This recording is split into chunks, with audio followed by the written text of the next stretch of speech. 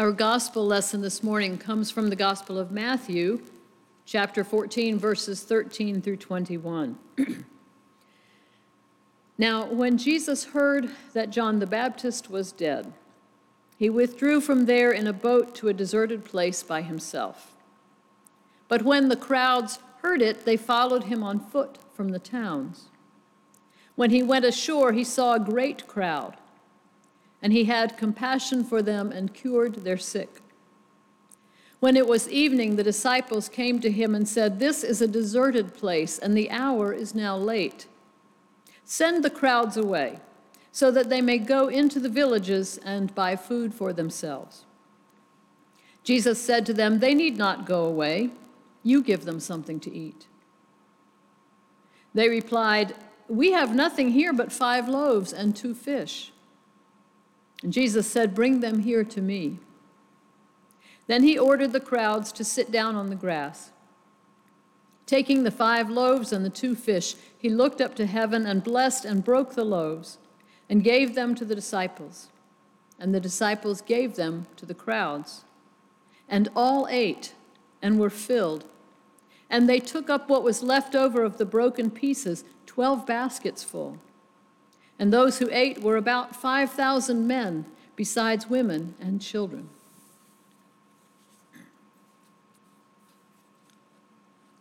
The crowds got there first. Jesus had hoped to be alone.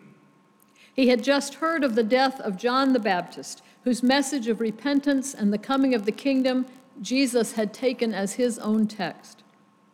Surely Jesus grieved the death of this teacher. Also, the casual cruelty with which King Herod had taken John's life must have put Jesus on notice that his own life was in danger. As Jesus grappled with this knowledge, perhaps he sought a deeper understanding of himself and his mission. And for that kind of thinking and praying, Jesus preferred a deserted place. But the crowds found out where he was going, and they got there first. When Jesus stepped ashore, he was not in a deserted place at all, but a crowded place, a very crowded place. A place full of curious minds and eager ears, all wanting a word from Jesus. It was also, no doubt, a place where people were jostling for space and talking too loudly and stepping on each other's robes and rolling their eyes and judging one another's parenting skills. A place full of simmering irritations. And no one had given any thought to logistics, like food or water or a place for people to relieve themselves. A crowded place can be full of joy or sorrow, pleasure or irritation. But a crowded place is always full of need. Jesus saw the need and responded. Perhaps it was out of his own grief over John's death that his response arose immediate and emotional. He had compassion for them. From the emotional, he moved to the practical. He cured their sick. And he went on curing them all that long, hot day until at last it was dinner time. The disciples were there, of course. They don't seem to have been on the boat with Jesus when he went looking for that deserted place, but seeing the crowds on their way, surely they hurried to get there. And now that evening was coming, they were huddled together, talking about what to do. Now, if you've ever been on a group tour, you may have had the experience of dinner on your own. Dinner on your own is what the schedule says when the travelers will not be fed in a group, but must find their own way to restaurants or food trucks or whatever else is available. Dinner on your own was what the disciples chose for that evening's menu. In order to be nourished, the crowd would have to leave the presence of Jesus. Now, I imagine the disciples were proud of themselves. While Jesus was busy curing the sick, the disciples had recognized the logistical challenge, and they moved to address it. Their solution was logical, and it even required the crowds to take personal responsibility. The disciples themselves had modeled responsibility by bringing their own food. So they might have been feeling pretty good when they went to Jesus and said, "Send the crowds away so that they may go into the villages for dinner on their own." And imagine their surprise when Jesus answered, "Oh no, the plan is not dinner on their own. The plan is dinner on the disciples." Or as Jesus actually says in the text, "You give them something to eat." Suddenly, that food they had brought for themselves didn't seem like so much. You know, I never really thought about it before, but it seems to me today that depending on the size, 5 loaves and 2 fish might not actually be enough for 12 people, 13 if they had to feed Jesus too. And now Jesus was making the disciples responsible for feeding thousands of hungry people. I wonder if the disciples at the end of this long, hot day suddenly realized they were pretty hungry themselves. I wonder what that felt like. I can almost hear my own stomach starting to rumble. I don't envy the disciples at that moment, but I kind of envy the crowds. Don't you? Just a little bit. How little they hesitated to gather on the hillside. How little thought they gave to sitting shoulder to shoulder with so many other human beings. I imagine the sound of so many voices. I wonder if they sang. I wonder if they prayed. When Jesus cured their sick, I'm sure they laughed and cheered and wept. All those things could happen at once in a crowd. They used to all happen at once right here. Remember? I do. And I am so hungry for it, I can hear my stomach rumbling. When the pandemic rolled over us and the shutdown began, churches anticipated the blow to the economy and the way it would increase the need for assistance for rent and electricity and medicine and food. Like many other churches, we looked for ways to step up our outreach. Just this week, our youth collected a whole busload of food to be delivered to Sunnyside Ministry. We used the home church bus because someone cut into the Sunnyside bus so they could drain the gas from the gas tank. Desperate times call for desperate measures. There's a lot of need out there. And home church has always been a leader in meeting community needs. We are generous givers and eager volunteers. We're good at spotting problems and figuring out logistics. We take a lot of responsibility. All of this is part of our discipleship. On the other hand, this pandemic is turning out to be a very long, very hot day.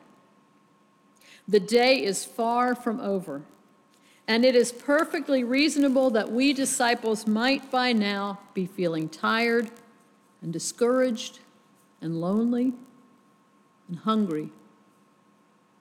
When the pandemic started, we jumped right into thinking about the needs of others. But by now, we're definitely coming face to face with some of our own. When I made a transition from hospital chaplaincy to the pulpit of home church, I discovered that a church sanctuary is every bit as full of need as a hospital. There is just as much sickness, just as much pain, just as much family dysfunction, just as much anxiety, just as much addiction, just as much despair. The difference is that the people in the hospital will usually talk about it. This sanctuary may currently look like a deserted place, but it is not.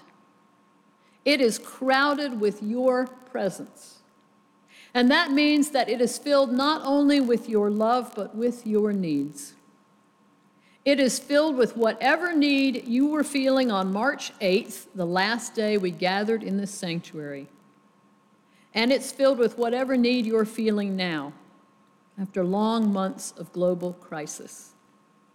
Your need for companionship, your need for healing, your need for the comfort of routine, your need for financial assistance, your need for health care, your need for food, your need for resolution to an intractable family problem, your need to sit shoulder to shoulder with others and laugh and cheer and weep. We have always been responsible people, experienced in logistics, carrying with us what we need to get through the day. But maybe today, we're like the disciples on the hillside, suddenly not sure that we can even feed ourselves. Do we hear our stomachs rumbling? Home church, it's time to talk. How are we doing? All of us.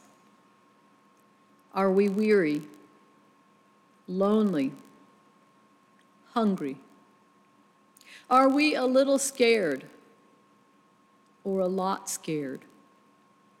Do we have enough to nourish us physically, emotionally, spiritually? It is time to ask that question. Because if we don't have enough, how are we going to be of use to the rest of this hurting world? Maybe this is a turning point for home church.